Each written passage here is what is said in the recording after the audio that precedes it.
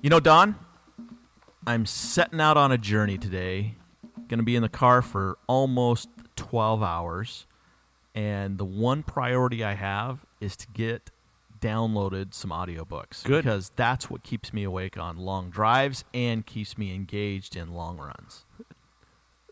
You know, Scott, I'm hoping that the oncoming traffic keeps you engaged and the rocks on the trail keep you engaged. I don't know why you need something pumped in your ear. Why do I need to be engaged with a book in my ear? Yeah, well, maybe that keeps you awake. That's good. What kind of books do you have in mind? Well, back in the fall, October 3rd, actually, of 2014, right, we did a podcast with, do you remember who? A very talented and knowledgeable individual. It was, and it's actually, he's on our intro of every podcast. It was Nicholas Romanov. Oh, yes, The Running Form. And the book we covered with him was The Running Revolution, How to Run Faster, Farther, and Injury-Free for Life. Now, as I recall, Dr. Romanov has quite a thick accent. He does, but he's not reading the book, Don. They hire professional readers. But anyway, that book is on Audible, and you can download it for free if you go to audiblepodcast.com/TRN. As a runner, your feet are important, and on your feet, you have 10 toes. I have 10 toes. I have 10 individual slots for each toe. I grabbed my running gear this morning, and you know what socks I chose, Scott? There's only one choice. I chose the Injinji. Go to trailrunnernation.com, go click on our partners page, hit Injinji, and it tells you the code that you need, which is TR Nation. You get 20% off all of your Injinji purchases. Are we recording? Dr. Romanoff, you're probably very experienced at professional interviews. This is not one of them. Come on. Don't put yourself down. we are very casual. That's a good word. Ashley, were you expecting a professional podcast? No, I wasn't. Apparently not. Sorry, guys. Yeah. And it was a miserable, miserable day. And you still have a skeleton behind you. You know, I mean, you're there, things are plugged in, it works. Warren, what you don't know is that after we got set up, Don went and grabbed the skeleton and brought it in and put it in the background so that you would see the skeleton. Would not be Trail Runner Nation without the skeleton watching over us.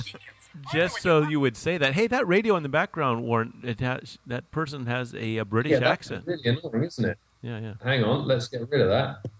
I thought that was music at your end. Meanwhile, I was calmly sitting here wrecking the podcast with something playing in the background. Sorry about that.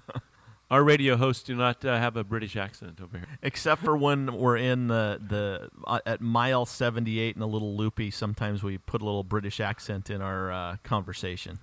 That is an interesting technique that we haven't got over here because we can't switch into the accent, whereas you can. This explains American preeminence in ultra running. Hey, it's our secret at UTMB this year. hey, Warren, pretty well. Will you do a small favor and do an American accent for us? We're always over here imitating the British. Let's hear how the British imitate the Americans. Ah, gee, shucks, look, there's an RV.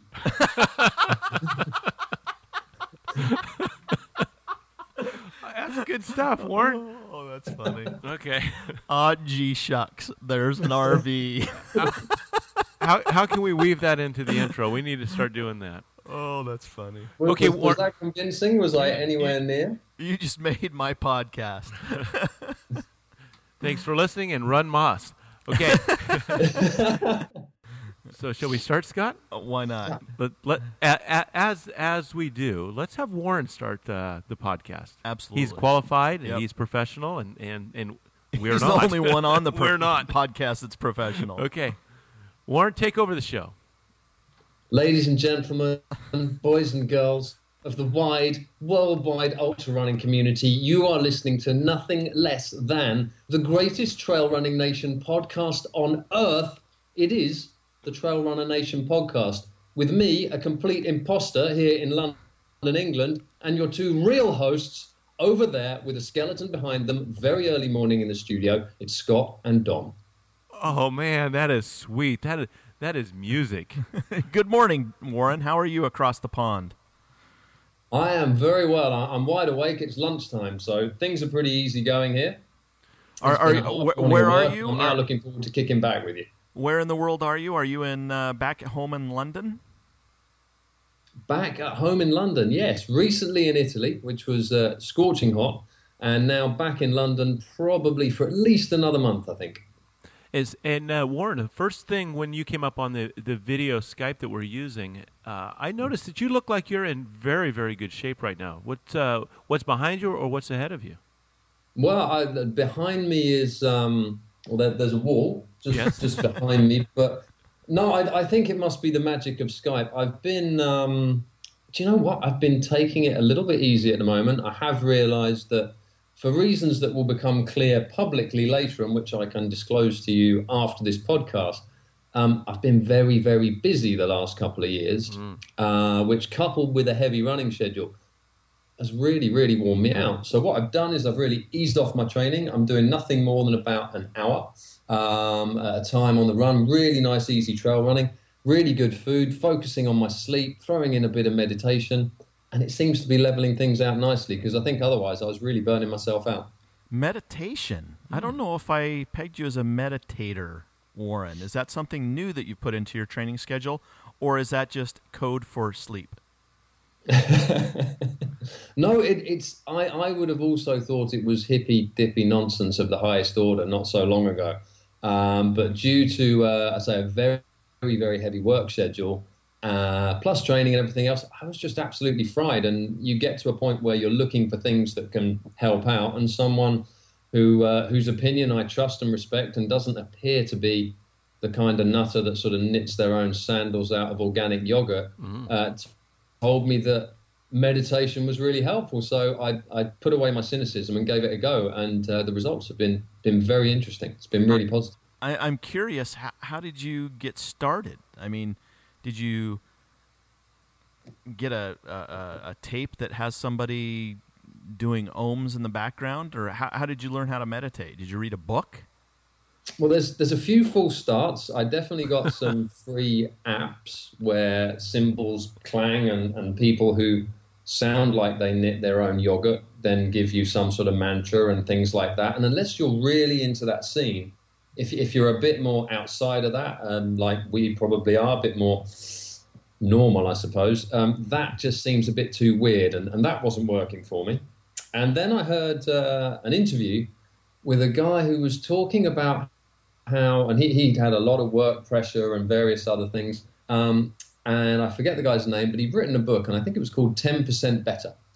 And he was making the point that simple meditation can improve the quality of your life by maybe 10%. It's not going to transform it overnight, but it's very beneficial. I was thinking, well, how do you learn to meditate? And almost as I was thinking that, he addressed that question as he was speaking and said, you don't need to learn to meditate. All it is sitting still, closing your eyes and focusing on your breathing for 5 minutes a day. That's it. Thinking I need to learn to meditate is another barrier to not doing it. So that's all I did. I just went and sat for 5 minutes a day with my eyes shut and tried to listen to my breathing. And it's as weird as it sounds, but it felt positive. And then eventually I gave up because it was just too much hard work. Until I came up with an app called Headspace, which you may or may not have heard of. And it's a guy who spent 12 years as a Buddhist monk, but he's also a regular human being. So he's got that full background, but he's able to translate it completely to the likes of you and me, who maybe haven't spent our lives in temples or doing that sort of thing. And that's where it really took off. I just started on that about 2.5 months ago, starting at 10 minutes a day, now doing 15 minutes a day. It's very gently guided. It's not weird. It's very easygoing. It's been really, really good. So I would highly recommend it. It was going to be a grab bag topic, but we might just let that one out of the grab bag as we go. Out of the bag. Yeah, well, we may be in the middle of it. You can count this one if you'd like. I think it'd be appropriate. You know, I think I have a goal of 24 hours a day meditation. As you're working your way up, 10 to 15 minutes. I'm going to go the whole day and see what I can do. If you do that, maybe you'd be 120% better. So, nice. Hey, so here's some of the rules with grab bag. We're putting a twist in it. Anybody? Is that what we're doing? Is grab bag? Yeah. Okay, just checking. So nice, Scott. So anybody that's listened in the past, that's listened to grab bag, know that we just come up with some random topics. We each come with 3. We disclose them at the time of the podcast. We cannot share them prior to, so that we can get some fresh takes on it and just some thoughts on it that are Some organic. raw reaction. Raw reaction, organic. I like that raw reaction. That's good. It's called alliteration. Isn't that what it's called in the business, Warren? Alliteration? Yeah. I checked with someone in the business, and they can definitely confirm that, yes, it is alliteration. It is the king's language, and he is over there in the kingdom. That's why we check with him, Don. Of course. And so this particular grab bag has a bit of a twist, because we describe as we reach in the bag what we're pulling out. And then as we pull that out and describe it, then the other 2 that are listening will kind of guess or surmise what that topic you're trying to share with us. Does that make any sense? You can rewind those and listening. And like all things Trail Runner Nation, it is going to be a hit or a bomb. Or a miss. But, we're optimistic. yes. We go into the race with just confidence in our training that's brought us in, and we're prepared to do whatever it takes. And I'd like to be selfish and begin because of 2 reasons. One, I think I have the best topic of the day. You going to lead with the best? Oh, yeah. You got to Okay. come out swinging hard. And the second thing is it kind of relates to what Warren was talking about, meditation, which I'm probably letting the cat out of the bag a little early. All right. Well, reach in that deep into that grab bag. So I've taken my own spin on this. Oh. And rather than describing what's in my virtual bag that I'm bringing out, I'm going to show you a photo representation of what I'm pulling out of the bag. Ready? Ugh. All right. And you guys have to describe what this is. Can you see that, Warren? So I'm looking at a gentleman that's blowing out some. He's blowing some You have to know chemistry. water. No, it's Vape. not water. Oh, what is it? Steam. Has he been on a crack pipe? He's vaping. Do you know what vaping is in Europe? Yeah, we absolutely do. It's cursing us here as well. Okay. All right. So that's what we see. That's what you see. You see someone... So I think you're going to discuss with us, Scott, in my prediction is you're going to discuss the harms of vaping as it relates to our performance in endurance sports. That's my guess. You're wrong, Warren. Okay. Well, I think in that case, you're clearly discussing how vaping and heavy ingestion of nicotine is the next big thing for trail runners, and we should all be hitting this stuff hard. Oh, so both ends of the spectrum. So I misled you by bringing up the topic vaping. It has nothing to do with vaping. Scott, maybe you missed the point of this whole grab bag thing. It's something that relates to your topic. So far, if we were on a scale of swinging, hitting, and missing, Yeah. we're closer to the missing. We're still in the dugout? No, here's my topic. Okay. There were a couple professors from the University of Utah, Okay. which, if you go back to some of the original podcasts we did, we interviewed Christopher McDougall, Born to Run, and that's where some of the researchers were done with running. Right. Right? Mm-hmm. Well, these 2 doctors, and I'm going to mention their names because I'm looking for it, Dennis Bramble and David Carrier, found that if you breathe wrong when you're running, and I'll define what they define as wrong, Okay. that you are more apt for injury. Huh. Can you believe that? So if you're breathing wrong, you're more apt for injury. 2 inhales and only 1 exhale? Hang on. Okay. I'm just trying to follow you, Scott. The cat is not, his head is poking out of the bag. You don't need to reach in there and pull the cat All right, out. let's go. So they were also saying that the normal person, when they bring somebody that's not an experienced runner, that when they throw them on the treadmill or go out and study them, that they breathe wrong. They breathe in an even cadence, meaning if you most people breathe like in for 2 strides, out for 2 strides. Okay. Which means every time you're inhaling or beginning to inhale, you're landing on the same foot. They say that according to their research, and I haven't read the research, I've read an article about the research, says that is more apt to cause injury. They on the other side of the coin, they say that you should breathe in an odd pattern. So you breathe in for 2 strides, exhale for 3. And they say that you become a more efficient runner, less injury prone. That's my topic. Discuss. Wow. So was that the bar high? The bar is high. I'm shamelessly walking away and back to my... I told you to raise your game last night, Freeman. You did. You told me to. So, and I edit, so this will go at the end, Warren. There's not a problem with this, okay? We'll fix this. It's going to crescendo near the end of the podcast. In fact, with you and I working afterwards, Warren, when Scott's gone, I'll have that as our topic, all right?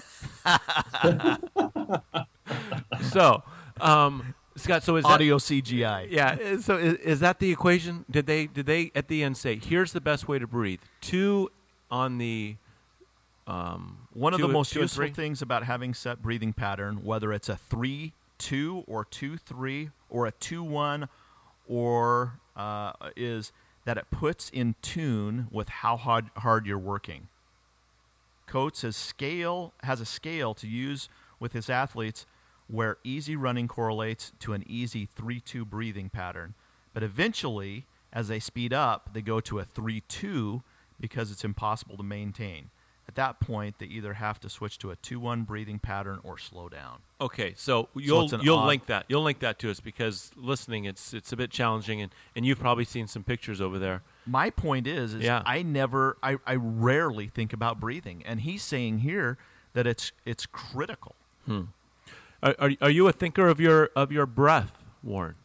Well, I'm now scared of my breath, actually, after this, because, one of the biggest ways I've found to tune in and out of whether you're going into threshold pace or not, one of those simple things is the breathing cadence changes, and it's pretty much a 1-2-1-2, as in 2 breaths in, 2 breaths out, and that's kind of where the gear shift seems to happen for me. So I've been getting it wrong all these years. No wonder I got injured, but my gut reaction is, my God, that's a lot to think about when you're running. I agree with you. Often it comes back to do what comes natural. But with running, a lot of us, with our gait, we've steered away from what is quote-unquote natural. So maybe it is time to take a look back and see what's happening with breathing too. I'd like to read that article so I can understand better. I don't understand how it relates to an injury. Now, yeah, I can't get that link. That is the far jump in this that I went. As soon as I read that, I go, this is a topic for discussion, because really, how could breathing result in injury if you're doing it wrong? A hamstring pull or a stress fracture in the... I may have to reach out to these 2 professors and find out a little bit more, but I will link the article, and it's from competitor.com, but I will link the article so you can do further investigation, further analysis. Yep. All right. Well, on the breathing injury thing, it sounds a bit nuts, but if you take in the basic sort of meditation, yoga, breathing to relax the body, concentrating on areas of the body with tension, breathing into them, it does seem to have an effect. So potentially, if you were breathing incorrectly, as maybe we all do, you could be storing unnecessary tension that you may be able to otherwise let out. And maybe in the same way, you're right, Don, the way we have learned to change our gaits, which is pretty hard because it's something so fundamental. If you try and improve that or rejig it, it can be done. Then maybe we can do the same for our breathing. It could be worthwhile, but be interesting to hear from anyone who's actually tried this, because it sounds fiendishly hard. One of the things we actually have in how many podcasts have we done? Over 100? It's around 225 or so. I knew it was more than 50. You were meditating during some of them. We have talked about breathing, techniques of proper breathing, but it's been centered around where to breathe from, that we need to breathe from your abdomen rather than your chest. And they talk about that in the article too. I think that, Warren, to couple this with your meditation and some of the things that I did early on as a early young athlete was visualization. which is similar to meditation, I would assume, where you could maybe put yourself in your mind on a run, practice your abdominal breathing with the stride in your mind as you're visualizing yourself run. Oh, you said the stride. I pictured you in bed moving your legs, etc. It may be like the dog twitch as the dog is sleeping and their legs Yeah, kick. right. It could if you're doing it right. Hey, Warren, this is the 5 o'clock morning hour over here, and Scott, this is a strong hour for Scott. You were coming up with some good stuff. I like it. It's usually this is when I run and come up with great ideas. I'm making running motions right now. Good. And breathing in an odd pattern. I've noticed. I think it's time to move on. So I'll reach in the grab bag since your first one was meditation, Warren. So we can give you credit for that if you want it. So I'm going to reach deep in the grab bag, and I'm pulling out a timing chip. Do you have any idea what I might talk about regarding timing chip? Strava. Running. Okay, good. One right, one wrong. So as The topic is running? no. That's weak. You can't come out of the grab bag with running. So here's what I love about trail runs, and that timing is really irrelevant. When you go out onto the trail, you don't go out necessarily for a certain time. You go out on a named loop, or you go out for hours versus miles. We know that, right? And we've kind of embraced that, and we enjoy that luxury. Well, I think we enjoy that same luxury when it comes to certain distance races. If you're a 5K, 10K, half marathon, flatland runner, boy, you don't have any excuses except you. But it's kind of nice when you have different profiles and different, in some cases, distances on these races that we have. We can really rate ourselves against that particular run. We don't have to do here's my July 5K, here's my August 5K. It's a world of difference. So time is not as important in the trail world as it is to the road world. And I think we can really enjoy that. Well, I think even on the same course year to year, times can be vastly different. Based on heat and weather? Or soil erosion. I don't know. Scott, if you're studying the soil on the trail, friend, you're spending too much time. It's a slow. I'm at a slow pace. I can observe. I can observe the Grand Canyon form on my runs. He's got a magnifying glass and a filter of some kind, shifting the soil. A test tube. Warren, any thoughts on road versus trail and enjoying the luxury of the clock not being your constant companion? I think it's one of the most alluring things about trail running is that fact that if you're doing, like you say, marathons, 5Ks, whatever it may be, or you see it a lot in Ironman triathlon, people try and find the flattest course they can for the fastest time they can get, and they measure splits and they measure everything, and that's fine if that's your thing. But I think a lot of trail runners prefer the experience and the freedom as well as the race against the clock. So whereas you might try and push on for your last hour of a race, or you might have certain markers you want to hit during it, just simply being out there and switching off, not just the phone, but the watch, the GPS. When you have to start your training by starting a GPS and then logging it into your computer, and then you find the battery needs charging, and then some software needs updating, and then it's 6 a.m. when you were supposed to be out at 5:30, and it's hard enough getting up then to run in the dark. Anyway, the sheer freedom of being out on the trail kind of trumps all of that for me, and I think that's why most of us do it deep down. I am going to elaborate on what Warren just said, right, because the first thing that came to my mind was we spend, or many of us spend, a lot of money on very expensive watches, even trail runners. But then I think I kind of backed up and I said, I used to look at my pace. I used to look at the time. I used to look at some splits when I train. But now, especially after getting this cool heart rate monitor that goes on your arm from Heart Zones, the screen that I don't look at is the heart rate. So I'm not using my watch for a timing device. I'm using it for a training device. I'm looking at heart rate. So I was gonna start going down the route. But, we spend $500 on a very cool watch that measures everything, including our breathing. Well, maybe not our breathing, but I think we use it for different things. At least my evolution of using this thing on my arm has now gone from a time to an internal measure. Your point, it may not be your thing. Some people's thing is to monitor and watch those splits, and they really enjoy that. It really drives them. I really enjoyed that hill's coming up, and it allows me to run with a different gait a little bit and a different challenge, and it's such a nice mix, and the variety is a real joy for me. I think if it was always flat at that white line in front of me, I guess you would need something else like a split to keep you engaged in a way, and there's a lot of other things to keep us engaged out there on that trail.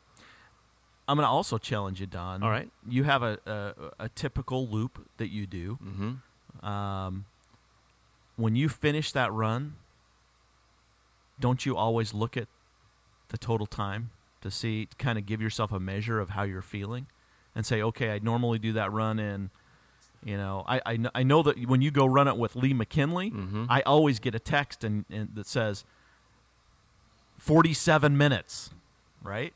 So do you always look at when you finish that loop? Nope, I don't. You don't? I do not. Okay. I don't look at it because I know that it's not a Lee McKinley run, so I'm not really interested in looking at it. You don't want to see an hour and 20? Yeah. When you know you can do it in 47? Exactly. All right, I think we kicked that timing chip down the trail. It's Warren's turn. Warren, reach in your grab bag and describe what you pull out. Well, thank heavens it's a really big and sturdy grab bag that I've got here, made by suppliers to HM the Queen of grab bags, fortunately. And what I'm pulling out here, it's slightly crusty. It's pretty sweaty and smelly, but it's also pretty heavy. It's a very tight-fitting, all-in-one leather suit. Leather suit. It's got to be, knowing Warren Pohl, a little bit about Warren Pohl, a leather suit would connotate motorcycles. I was going there too, and then I'm trying to relate it to how he would bring leather suit to trail running, and I'm going to say that there are lessons learned in parallel sports that allow you to improve in whatever game you're playing. So that's where I'm going. I think Warren's going to go there. All I hope is that he's not going to bring up his new business idea of wearing leather suits as a fashion statement for trail running. It's not as a fashion statement. That's not going to be a good business, Warren. It doesn't breathe. Sure, it's very niche, or possibly to translate, would that be niche? Well, gosh, geez, over here I think it might be niche. You just offended half of the country, Don. That half didn't hear it. Oh. That sounded normal to them. Yeah. That's the beauty of the accent. The people that are offended don't hear it. Well, no, I mean, clearly the trail's a dangerous place, and, what with the soil erosion and the glacial creep out there, you could get injured. And I think trail runners in those shorts and singlets are being a little reckless. But the leather suit is not practical for running, so that one's going back to the drawing board. Don, it is frightening. It's almost like you peeked inside my head and read what I was thinking there. You're absolutely right. It's parallel lessons brought from other areas of life to trail running, and in the same way that our lessons from trail running come back to the other areas of our life. As you both know, I spent a lot of time working with motorcycles and also racing them a fair while ago now. I'm more of a hazard to myself and people near me if I get on a motorcycle these days. But looking back on it, the years I spent riding them taught me an awful lot of things that set me in very good stead for trail running and particularly ultra running. So the first one I'm going to go on to is organization. Not something most people who know me well would associate me with. But if you're riding a motorcycle for a long distance, and I believe you have a motorcycle, don't you, Don? I do. So you'd be aware of this. Have you have one, Scott? I had one. So we're all. This is no doubt why we're all such trail running luminaries. It was the time spent on two wheels.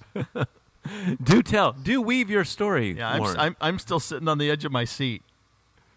So the organization point, okay, let's say you were riding from here to the south of France and you had 2 days to get there, or even 1 day to get there. That would be a bit more challenging.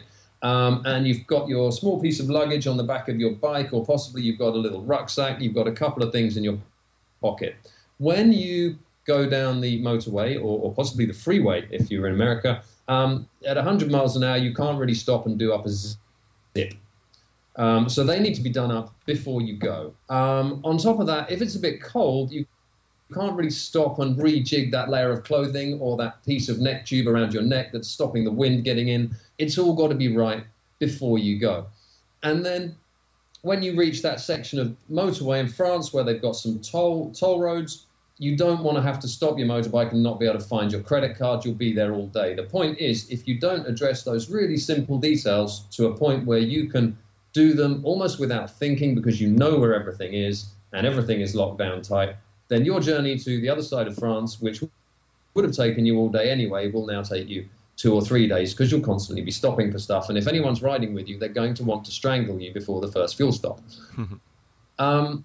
When you then go trail running, it's quite handy now. We've got these super vest packs that we can choose from, but you want to know that your gel is in your front pocket or whatever it is, that your water tube is filled up. At the aid station, you need a little routine. You don't want to leave a zip pocket open so all your food falls out halfway down the trail.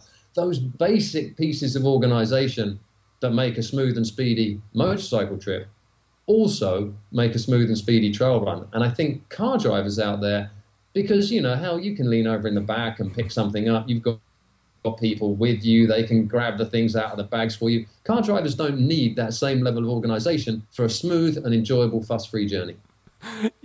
Are you separating motorcycle riders? They're sounding a little bit more organized, elite, put together, and car riders as one of the themes of Trail Runner Nation over the last few months is we have to offend some group of people. Yeah, well, we've already offended all the triathletes. Yeah, we did that.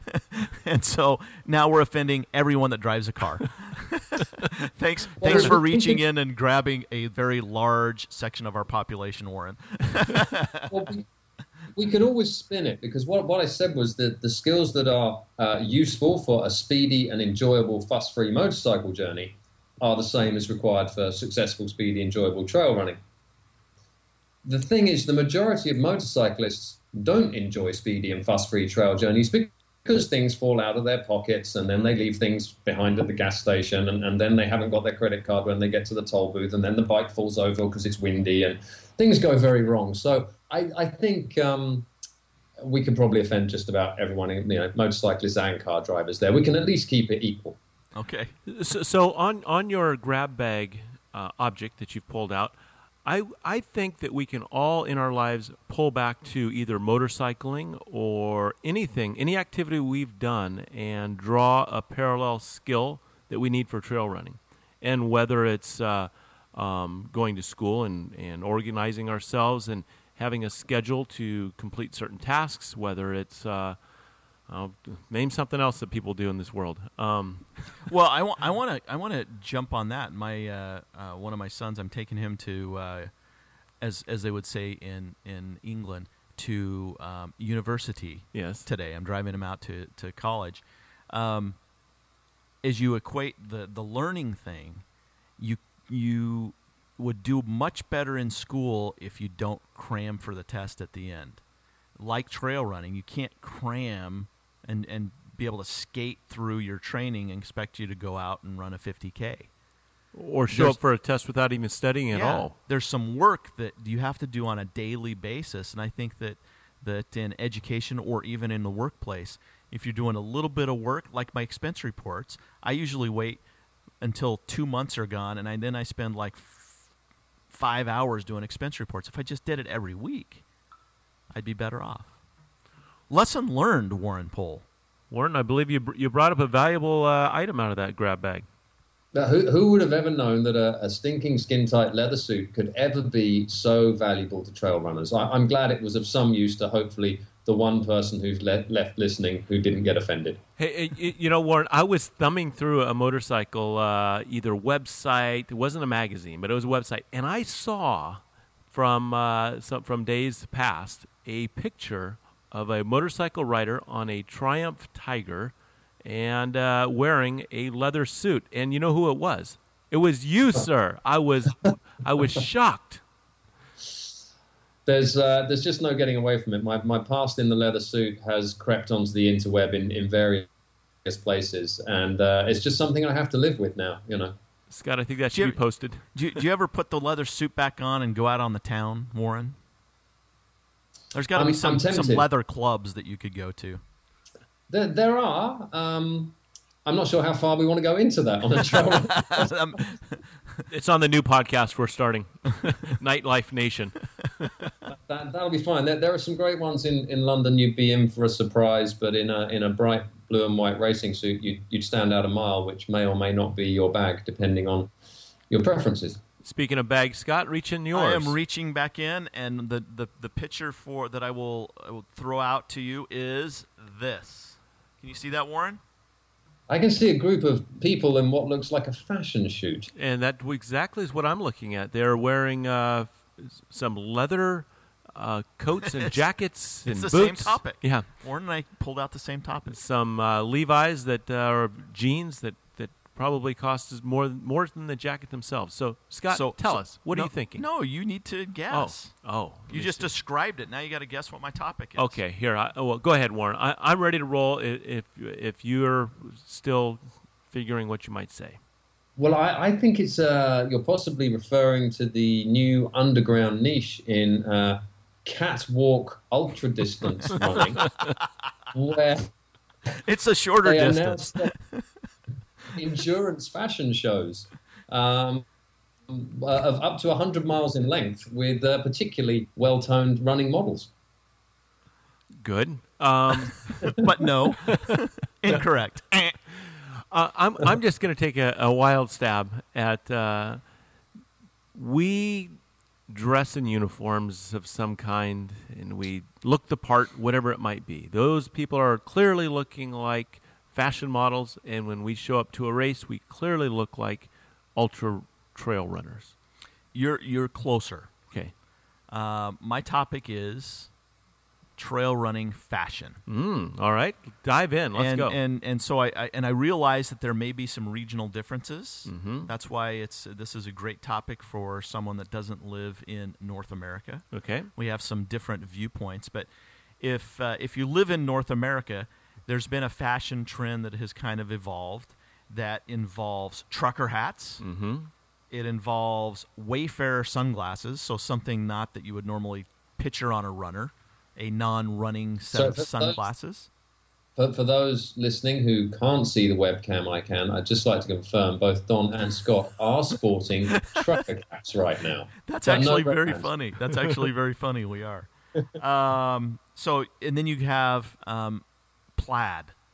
Plaid has become kind of instead of wearing a technical tee, sometimes you see people wearing plaid. A button-up shirt. A button-up shirt, a long-sleeve button-up shirt.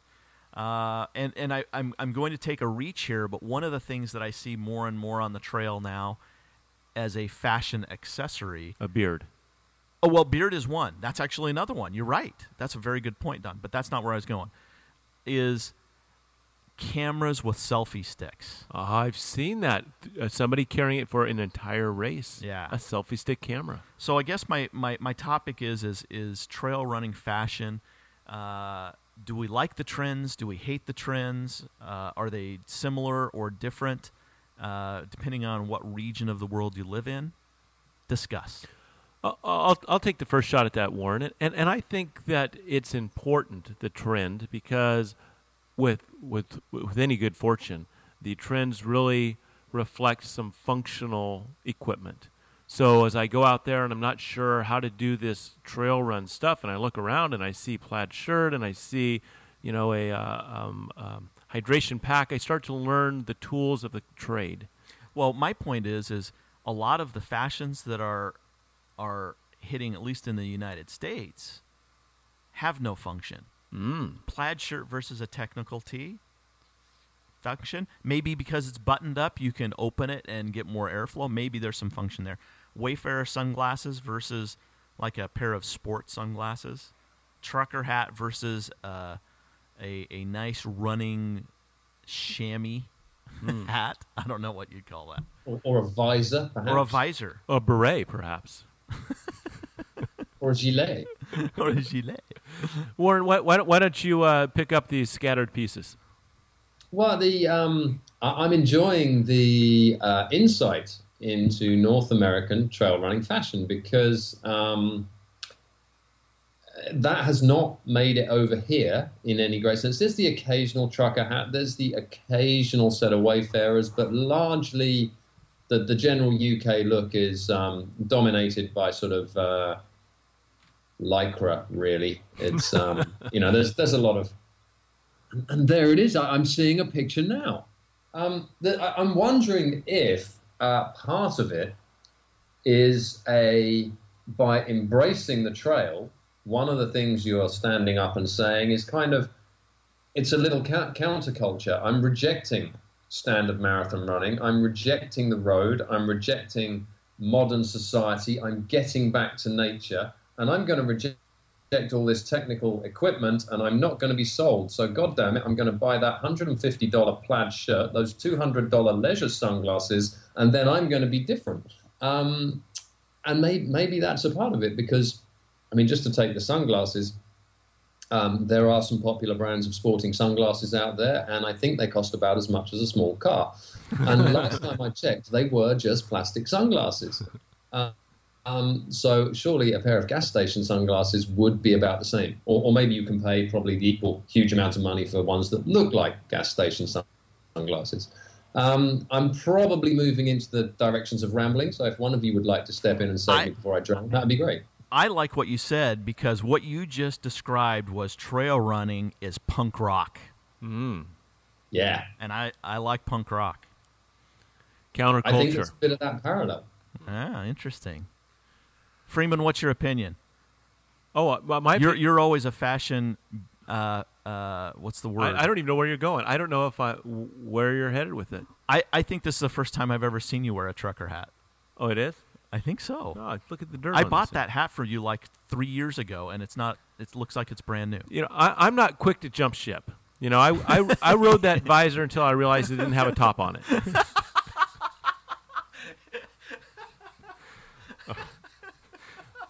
So,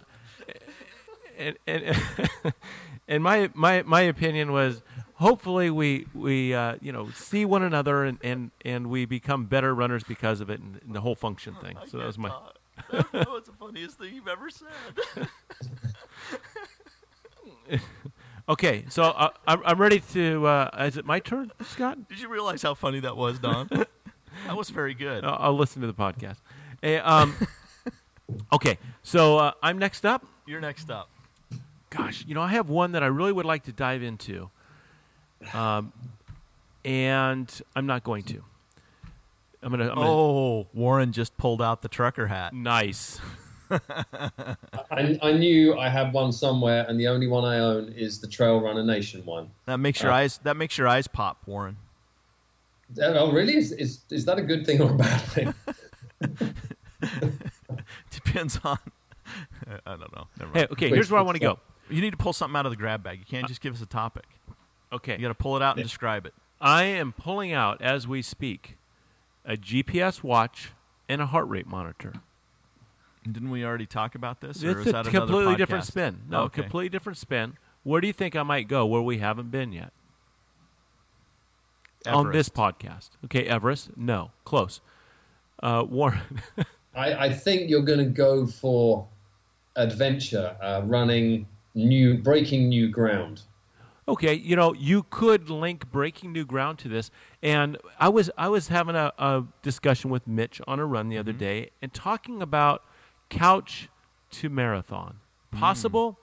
Yes. If you do not have a pathology of some kind, some stress fracture or a medical condition that would prevent you, most all of us in a healthy state could go from couch to marathon, providing we could take as long as we needed to get it done. It might be an 8 or 9 hour day, but it's possible. And with this without training, couch, just off the couch, and can travel 26 miles. Very doable. You walk, you slow, you stop. So it's all about pace. And I was thinking about how many races I've blown up and sabotaged myself, and it was purely from pace. Going out with pure optimism and over, feeling I could do more than I was actually ready to do. It's about pace, and I don't know how far over the line we push ourselves just so that we end up in that bonking state. And so I really think that I need to watch that heart rate monitor and really respect it and challenge what Dr. Maffetone has been saying. Stay your age minus 180 and stay right there and go a long distance with that and not bust out of it, and see how I feel at the end of that journey, where the hills mean I'm probably hiking pretty slow to keep it down at that low number. But what am I going to feel like if I stay 128? Heck, that's low. I'm never that low. What happens if I travel at one? I am right when I wake up, Don. That's my resting heart rate. What you're a special case on your heart rate thing. We've talked about that on this past. You have like exceptionally fast heart Hummingbird. rate. Yeah. Yeah, even when you're in great shape, it's a higher number. So that, but I need to challenge. I want to do that. I really want to have the discipline to try to keep it low and see how I feel at the end of 20 miles or something. So, have you done that, Warren? Have you really stuck to that lower heart rate and see what happens to you? Not maybe during a long duration training season, but just even one long run and committing to that, not busting out of that zone. Absolutely. Yeah, I have. Tell us about it. It was after becoming aware of Phil Maffetone through a book I read by a runner called Stu Mittelman. The book's called Slow Burn, and that was the book that first introduced me to the idea of fueling from fat as opposed to fueling from carbs. And Dr. Maffetone was the guy who taught Stu Mittelman everything he knew for that technique. And I went out and I tried it, and I have a low heart rate anyway, so 120s is, I'm still moving at that pace, but not fast. And I did rein myself in for a bit, and I think it was very valuable in providing the building blocks that got me through UTMB the following year. It was instrumental in that kind of strategy of running with the mare, where races that I was biting off more than I had a record of being able to chew when I was trying to step up, I would really put myself at the back to avoid any of that going out fast and look for survival and feeling okay at halfway would be a win. And then if I was able to run a faster second half, that's much more beneficial, or a faster last 3 hours, that's much more beneficial than going off fast and blowing up and not finishing. The only flip side to it is, I think you're absolutely right, it needs to be used occasionally because, or at least periodically, should we say, because otherwise you can get into this point where I must not go above that heart rate. And whereas it does give you a lot of benefit, if you only ever do that sort of training, then your pace is going to remain at a certain point. You won't ever get any quicker. If you then want to get quicker, you need to mix it periodically with different sources of training. I think that's what we were talking to Sally Edwards about on a prior podcast, is staying low, but having a scheduled anaerobic day where you do some speed work to keep your speed up. Train at the fringes. Get out of the black hole that the majority of us train in at that semi-working area. Mm-hmm. She says you train on the fringes. You train at a very low heart rate, or you train at the anaerobic high heart rate. Yeah. And that what I was thinking as you were talking, Warren, was we got to get her back on. We have her book, How to Become a Better Runner, mm-hmm. and there's gold in them there pages. Mm-hmm. So I've gone out and crashed myself and sat down on a rock and stayed at a resting because I'm resting, but my heart rate is like I'm running up a hill, and it just doesn't come down because I've taken my body and just put it in a catastrophic state, and it's trying to catch up, and it's using the heart rate to get it there, and that was not a good strategy, and so I just need to. When do we learn that? How many years do you have to run to learn that lesson?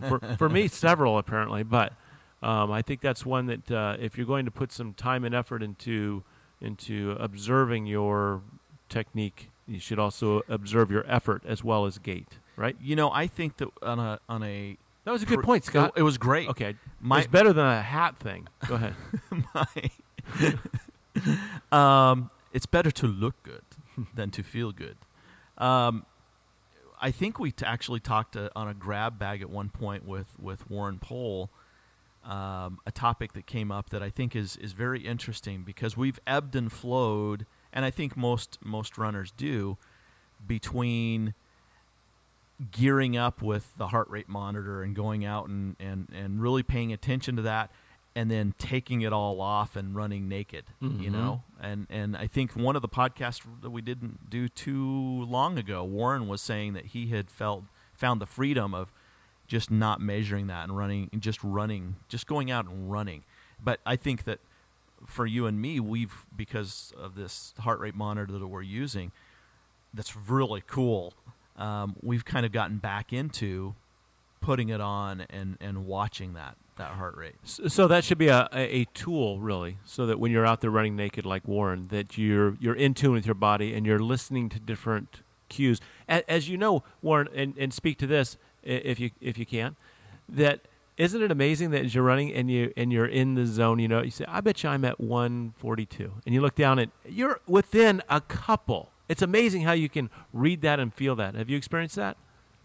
Absolutely, and you're right in what you were saying there, Scott. The idea of you go through periods where you use this technology, and that helps you analyze where certain zones are, or maybe you can push up out of them and reach a new level if that's what you want. And there are other times you just chuck it all away, and it's nice to just run with no goal. And who cares if it's that junk mile pace that people talk about? You're there to enjoy the experience. But you're absolutely right, Don, as well, that once you have flipped back and forth between technology naked, you can pick with quite frightening accuracy what sort of pace you may be traveling at or what sort of heart rate you may be running at. Mm-hmm. I'm gonna throw something that is related but completely off subject here. And I don't know whether we've ever talked about this on the podcast. I'm gonna unveil a little bit about Don's personality and some of the skill sets that he has. Do you know where I'm going? I have no idea. This is Don. I get a bit nervous. I don't know if you know this, Warren. You know us probably better than anybody that we have as normal guests on the program. Don is a time savant. It's the most amazing thing that I have found about Don is we can be out on a run, and I'll look down at my watch and I'll say, Don, what time do you think it is? And he hasn't looked at his watch for an hour or whatever distance or whatever time, and he can be within 2 minutes. It's amazing. And he may be playing some kind of parlor trick with me, Warren, and so I haven't ruled that out yet because I watch him, because I don't think that that this is possible, humanly possible. But I do it often, where I'll look at my watch and I go, "Hey Don, what time is it?" And he'll take his finger and put it in his mouth and stick it up in the air, and he'll go, no, that's not true. 6:21, and I'll look at my watch. It's 6:21. Now, just so you know, when Scott and I run. He hasn't figured this out. I run behind him. So it really is not much of a parlor game. What? You look at you can't see my watch. Oh, no. You're old. No. I get lucky. No eyes. I get lucky on the guess. Okay, are we ready to move on? Whose turn is it? Mine? I'm not even sure. We'd have to play back to know whose turn it is. I think it's mine. Okay. Let me get my image here. I'm almost there. Okay, here we go. Okay. I'm looking at a teeter-totter with a image of a heart on one side and a brain on the other side. The heart is on the lower end, now all the way down, with the brain on the higher end. And in the middle, what is that? It's just some kind of fulcrum. Yeah. Okay. Well, Warren, I've described it, which gave you time to think about what Scott might be talking about. I think... Now, it's to relate it to motorcycles or even any purchase of a non-essential item. They are head and heart decisions, mind and heart decisions. So do you do this because you know it's right? Do you do this because your heart desires it? But I can't see how that relates to trail running so much. So I kind of think it's something more to do with mental strength, but then I'm struggling to work the heart back in and the angle of the teeter-totter. So I think I'm clutching at some straws, but I definitely haven't got the whole picture. Okay, let me use some of your thoughts there and bring some additional. I think what Scott is saying is the brain thinks itself as an elite athlete on top of the world, when reality is you're really not that. And so the heart represents the actual person, and the brain, the image you have of yourself. That's a good topic we could talk about. That may be what you pull out of the grab bag. Warren was actually very, very close. I'm sorry, Warren, that I didn't recognize your accuracy. It's the mental part of this. We talk about it all the time. I want to discuss maybe a round table. What are the one or two things that you do to overcome negative thoughts? And we could even parlay that into a leather suit, and how does that equate into your normal life? But what are a couple things that you do to push those negative thoughts out when they creep in on a run or in a race? Shall I open up? Wait, sure. I think it's only fair. Because Don has nothing right now. I'm actually ready. I'm ready to go. Okay. Well, it's we could relate it back to the meditation where we began, with the idea that if you imagine when the sky is cloudy, those clouds can be negative thoughts. Yet if you could go above those clouds, you would eventually find clear blue sky. It's always there. No matter how cloudy it is, there is always clear blue sky. So when you are feeling crappy in the middle of a race, unless it's a broken leg or something that's really going to stop you, it's going to be down to the mind to keep you going. And where that blue sky analogy comes back into the mental side of running is more the simple idea, as Lizzie Hawker has put it, that everything will pass. When it's bad, it's going to pass. So if you just keep putting one foot in front of the other, if you can remember that it's going to pass, it's going to go. At that point, you've kind of got to bear it in your mind as well when you're feeling great, not to necessarily overstretch yourself simply based on the fact of the euphoria of feeling great again. Keep an eye on your pace and stuff, because you're probably going to feel bad again before it's all over. So you've got to try and level yourself out between the two, which comes to this idea that ultimately the bad thoughts are just clouds. And if you can see above those clouds, there's clear sky all the way. So just keep putting those feet in front of each other. The no-quit attitude. And the Brits are famous for that. Non-stop, don't complain, keep going. Isn't it Churchill that said, never, ever, ever, ever, I don't know how many evers there are in the quote, give up? Wasn't that Winston Churchill?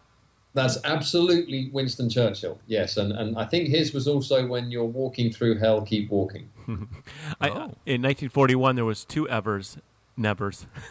40, I blew that one.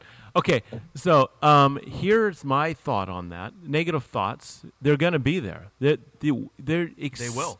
Expect them like you expect the terrain to change.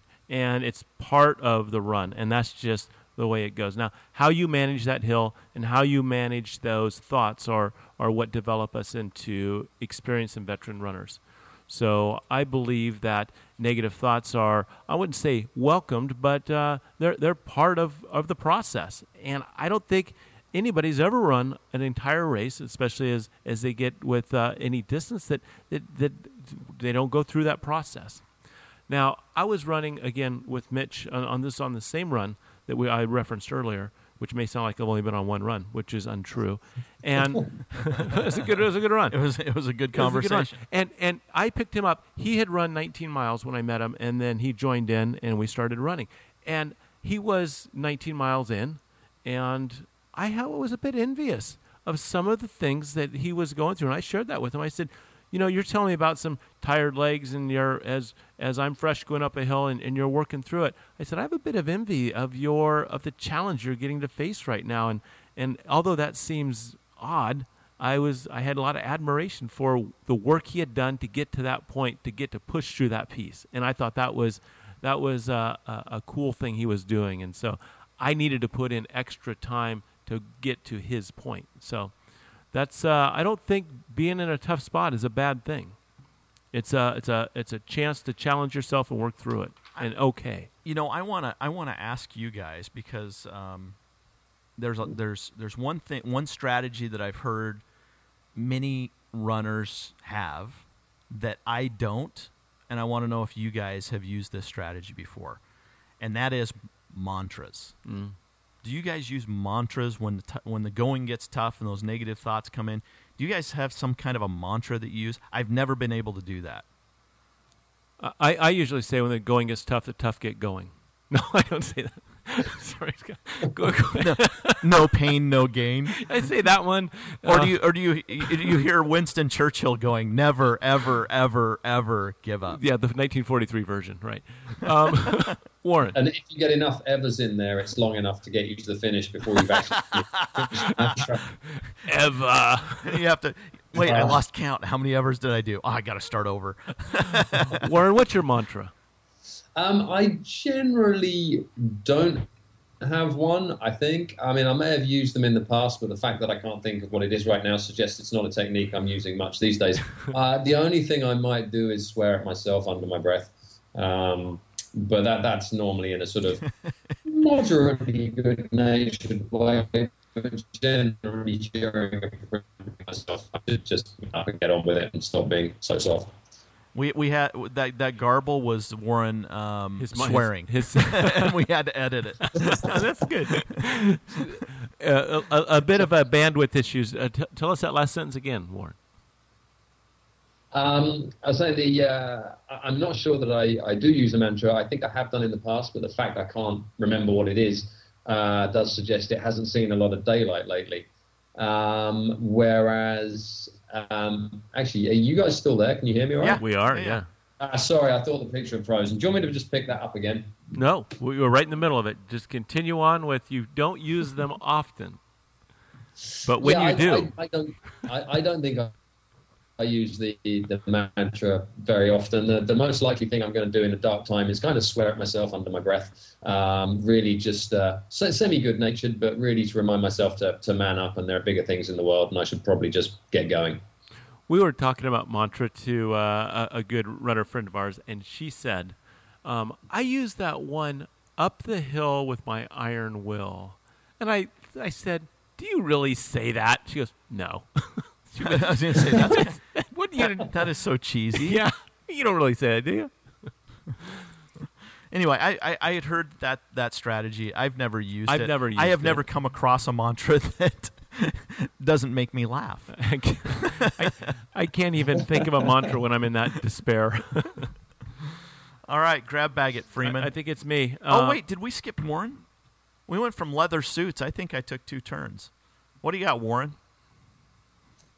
Well, fortunately, this grab bag is still quite large, because what I am pulling out of here is a suitcase. Just a big standard suitcase. Drop bags. That's my guess. Drop bags. Was that right? Okay. And what about you, Don? Suitcase. I'm going to think travel, and I'm going to think racing on new trail races that are yours is good. That bring It's stupid. I may not be right. He's going to say no in a second. It's drop bag.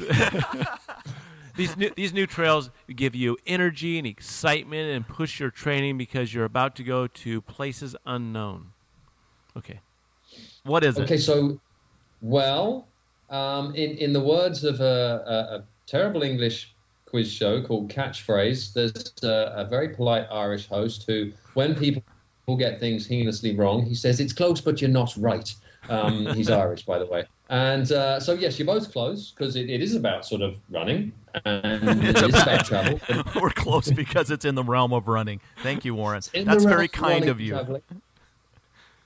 Really, what I'm looking at here is running when you are traveling. So whether that's travel for work, travel for pleasure, you are somewhere else in the country, somewhere else in the world, and you want to keep running. So how do you touch down in an unknown place and go running? What do you take with you? How do you find a route? So I'm going to throw this out to you, some tricks that you might have on achieving this. So don't rush in at once. You know, that's actually a great question that I would like to get some good tips on, because Don and I both know, he and I have been traveling more than normal for our businesses, and I find it very difficult that when, after a long day getting to the hotel room, there's not a whole lot of things I want to do, and one of those things that I don't want to do is lace up and go run on the pavement. Mm-hmm. And unless there's a plan, I guess that's the biggest thing, is a plan and a commitment in your head of a course or a time or just a commitment to get out there and do it. I would say the first thing that you need to do is pack your gear. Yeah. You got to bring the shoes. You got to bring the items that you need to run. And then, heck, you got to start the day with it. I mean, just like we do here. It's kind of parlays. I'll use your word you used earlier, Scott. I want to weave that into my own personal vocabulary. That's a good one. It's the word of the day, word of the month, and peanut butter parlay. And so I'm going to kind of take a item out of my grab bag. I'm going to kind of do that. Is that right? And it's a rope with a knot in it. Wait. Yeah, no, it works. It works. Okay, we're not ignoring Warren's grab bag item, right? No, okay. no. You're just combining. Piling yours. on. Okay. You gotta untie the knot to make the rope useful. Okay, good. I like it. No.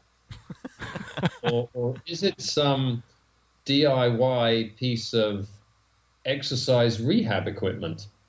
It could be on another podcast, but not this one. I remember a joke that of a rope with a knot. One of my favorite jokes. Go ahead and tell it, since we're derailed Warren two levels. Tell the joke. We'll put the joke at the end of the podcast because it's a pretty long joke and it's pretty lame. But okay, well, good. That'll keep listeners. It'll be bonus. That'll be a bonus on the podcast. Listeners will stay engaged for that. Don't be tempted to fast forward at this point to go listen to the joke. It's not worth it. It's not worth it. So that knot represents the word not. It's either now or it's not gonna happen, and that's with running. And so you're traveling, you commit to it, and you don't procrastinate. You don't say, I'll sleep a little bit more. It's just going to happen. It's decided the night before or whenever, and it's now or not. Don't delay it, say, in the morning. Oh, I'll do it at the end of the day. No, that's not going to happen. There's too many other things in front of it, and it's just not. You know what, Don? That's brilliant, because it's very easy to say, you know what? I'll wake up at 4:30 in the morning, and I'll decide whether I'm going to go running. If you make the decision at 4:30 in the morning, guess what? You're sleeping. Yeah. Right? And so to Warren's traveling point, it happens now. It's just go out, do it, get it done, and get your run in. You know, Warren travels probably is away from home at longer stretches than anybody I know. Mm-hmm. What strategies do you use, Warren? Well, one of them would definitely be the knot, which is you've got your kit, and you don't, much like you would at home, you don't wake up and decide if you're going. The kit is ready, you're going. The fact that you don't have a route doesn't matter. The fact that you don't know where you are doesn't matter. The point is you'll make the decision to stop after running for 10 minutes. If you really want to stop after 10 minutes into the run, you stop. By that point, you're awake, you're doing it, you're enjoying it. But to bullet point some of the things I've found useful over the years when you turn up in places where you don't know, or you're in another country and you want to go for a run, simple things you can do. If it's a holiday or a vacation, you're in one place, have a look on the map, look for green areas. If there are any there, it can be a big help. If it's a city, and this may be a little more European, public transport can often get you, if you're in a downtown hotel, the public transport will get you to somewhere near where that green area is. It's a bit more of a weekend thing, but that'll be pretty simple. If you're, again, staying somewhere for a while, search ultra or trail run, then the name of the city or the place where you are.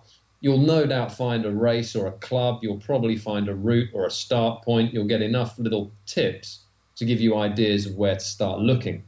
And an out and back route is always really good when you first get somewhere.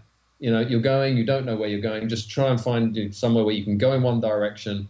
You can go for a certain amount of time, then you turn around and come back. There's less chance of getting lost.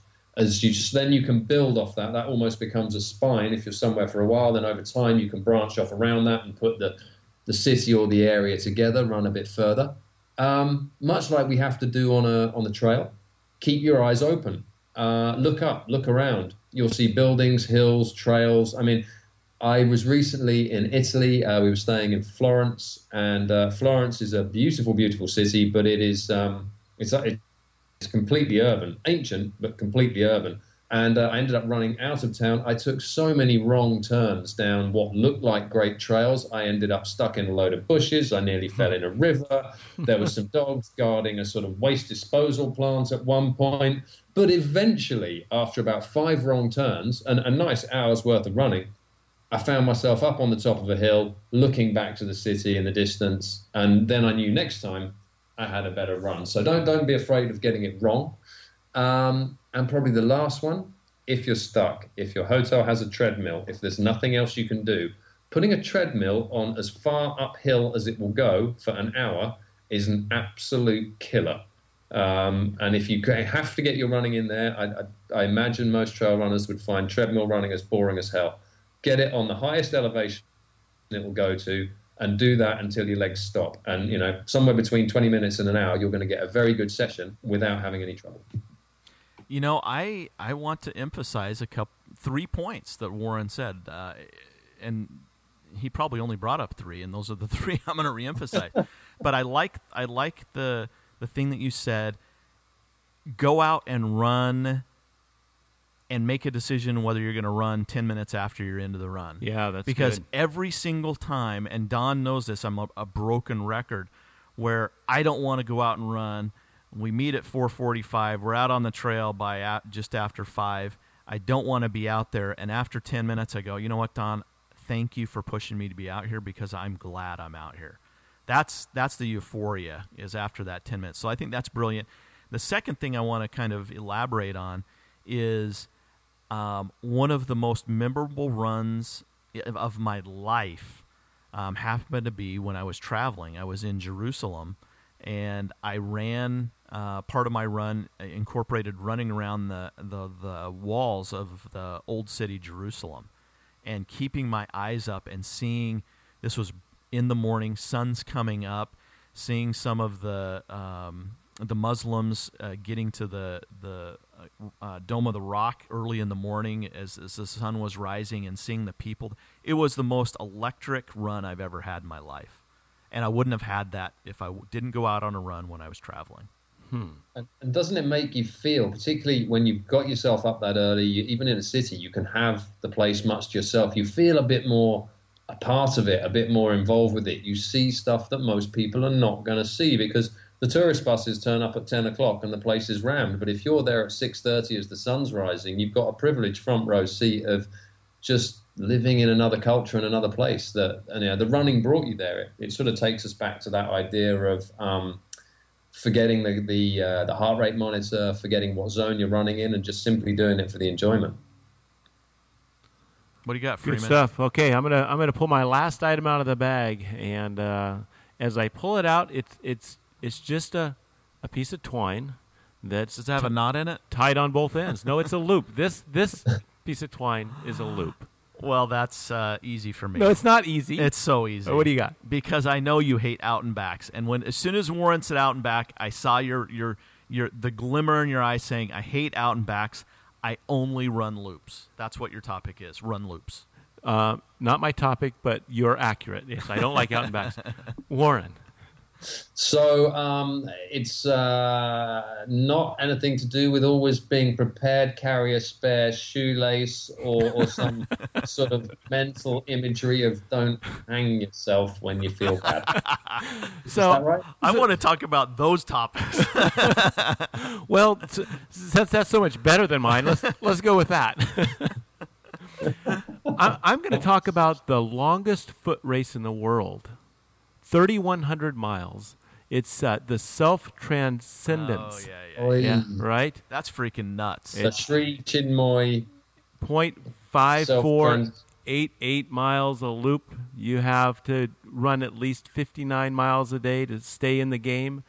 It's a 1 mile loop around a city block in New York, right? Yeah, right, in Queens, 0.5488 miles. And you have to do this loop 5,649 times. And 52 days you're given to do this. 12 people completed it. The winner was 44 years old, and 12 people completed it this year. Well, 12 people entered. I don't have all the exact stats. I think this is more to speak to how do you do that over that Speaking of period negative time. thoughts, It's got to be more. It's got to be more than a physical race. That is just a mental exercise of tremendous size. you either have to be on one end or the other of a mental spectrum, I think, to do that. As in very, very strong or completely unhinged. Bingo. and so people come back and do it. They repeat it. It's there are many. If I had all my stuff together as I should, that most of the people that are just repeat. It's a small fraternity that are coming. Do you get a belt buckle for that? I don't. What do you get for that? Well, some people get Besides like blisters. 11 pairs of shoes to complete this thing. 8 for one guy, and then somebody else that had a more of a scuffing type of gait, up to 20 to 30 pairs of shoes during this period of time. You have to be off the course at midnight, so you start at 6 a.m., off the course by midnight, must complete 59 miles, and then get some sleep and back at it again. And that continues till you're finished with 3,100 miles.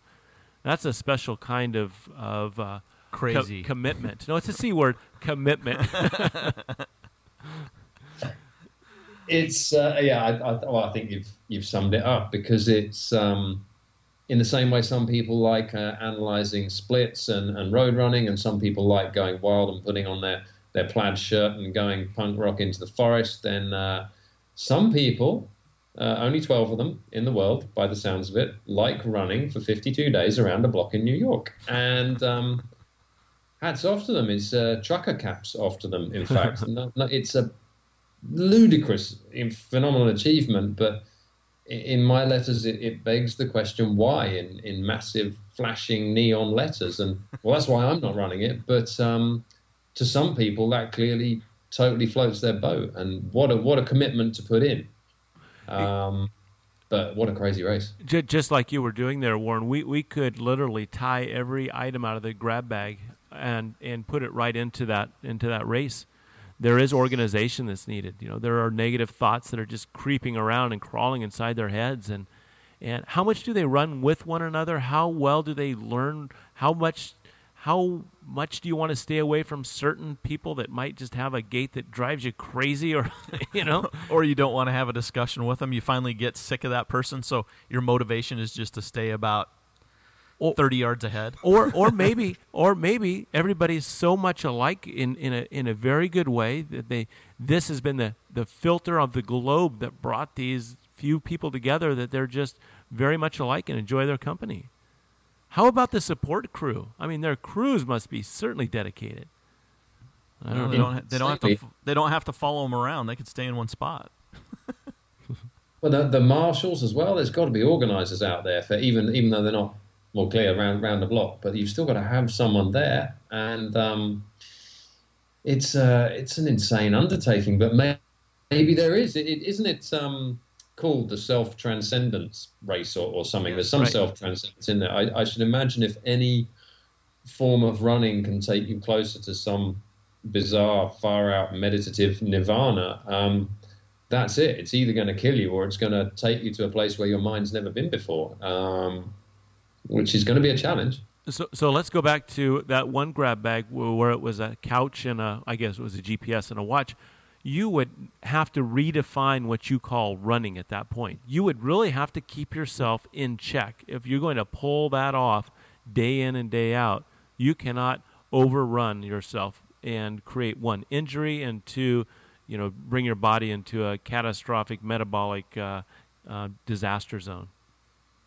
Yeah, that's the Get it ultimate. right. Sorry, go on. I was going to say that's the ultimate in really staying in tune with what your body is doing, because I would assume these guys or gals don't run for 10 days and go, you know what, I'm feeling a little twinge in my knee, I'm not going to run tomorrow. Mm-hmm. That's not a choice. They've got 59 miles minimum to put in. Yeah, so they really have to keep an eye on the end result and don't, like you said, don't sabotage their day for sacrifice. I mean, for a short gain. They got to keep on the big picture.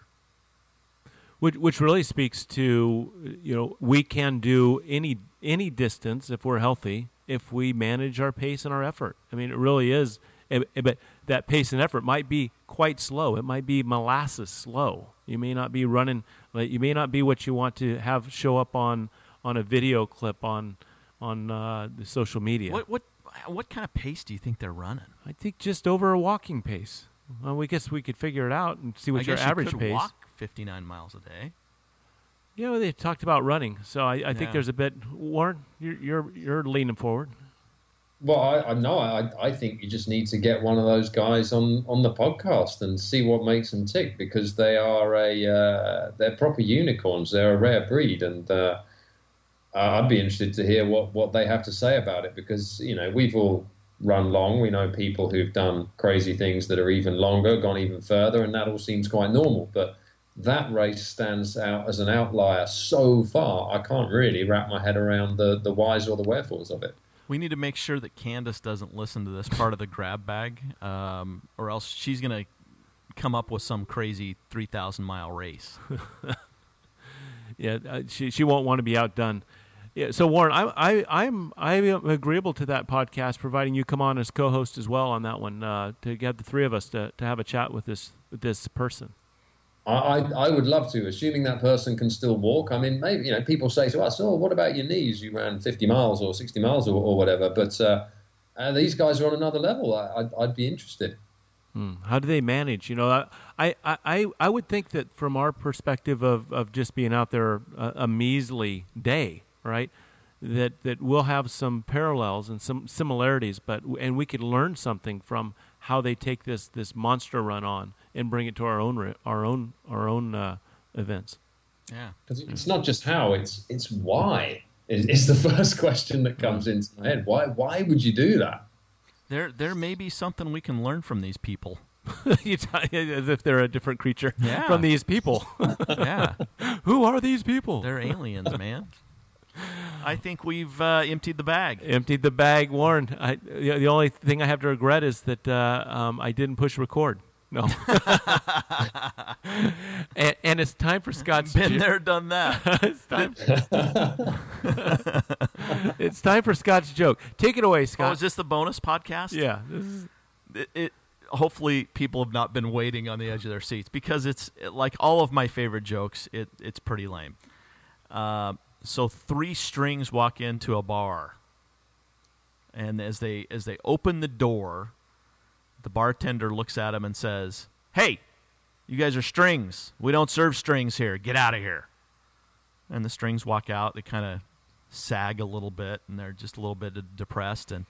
But they're thirsty, man. It's a hot day. Sure. So they walk down the street. There's another bar. This is like London, where there's a bar on every corner.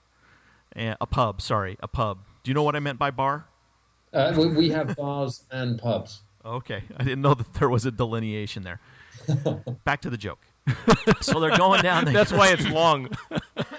This is its own podcast. I get derailed very easily. Hello. We've got 3 strings. They're going to the second bar. They go in the second bar. They sit down. The bartender is busy, and as he approaches them, he kind of looks at him and goes, "What are you guys doing here?" And they go, well, we're thirsty. And he says, no, you're strings. We don't serve strings. Get out of here. And they leave, and still a little dejected, but one of the strings is getting a little pissed off. Well, yeah, the shorter one. Yeah. He's saying, listen, this is string discrimination. This is just wrong. Clearly. The other two are a little dejected. They're saying, screw it. We're going home. The other one says, no, I'm not going to stand for this. I'm going to stand up for what's right because there needs to be string equality. So what he does is he takes himself and he kind of twists and he turns and he ties a knot. And then he takes at the end of that knot, he takes a comb and he frays out the ends to make it look like hair. So it now looks like he's not a string. Looks like he's a very skinny person with a head and hair. Okay. Walks into the bar. No one says anything. Sits down at the bar. No one says anything. Bartender comes up, says, what do you have, sir? And he says, I would like a tall, refreshing beverage. And the bartender says, okay. Goes and fills up the frosted mug. Comes back, gets ready to give it to the string, and he goes, hey, aren't you a string? And he said, I'm afraid not. That's good. Told you it wasn't worth it. Well, the best part wasn't the punchline. Go out and run. Moss. Warren Pohl, as always, so fun to have you join us on this podcast. I don't think I've laughed that hard in a long time. Hey, Grab Bag's been a lot of fun, and sometimes... And so's the joke. I'm going to rewind that and listen to that. I'm sure I'm not giving full appreciation, but it was skillfully and artfully told. It's not a thinking joke, Don. You don't have to analyze it. I was visualizing the whole tease of the hair, the knot in the string, everything. Grab bags are fun. I believe, Warren, you have an item in your grab bag coming up. Yeah, I do. I had a look in it and I forgot there was one other thing, and it's just this calendar, and it's got this big red scary looking circle around the date November the 1st, and I see it in my nightmares and in my dreams. And basically, it's the project I've been working on for the last couple of years. It's the thing that's run me into exhaustion. And the biggest step of this project is happening on November the 1st. And I look forward to sharing it with the Trail Runner Nation cognoscenti after that date. So November 1st, we'll be the first to know. You'll announce it here somehow on... This may be bigger than Arnold Schwarzenegger announcing his candidacy for governor of California on the Jay Leno show. This is bigger. We spoke about parallels. No one earlier. knows what that is. It's bigger than Andre the Giant and Hulk Hogan wrapped together in one single leather suit. So all you have to go on right now is November 1st, big red circle. Mark your calendars. Let's join Warren in calendar marking, and we will see what he's talking about in November. Thanks, Warren, so much. Guys, thank you. Massive pleasure and an honor as ever.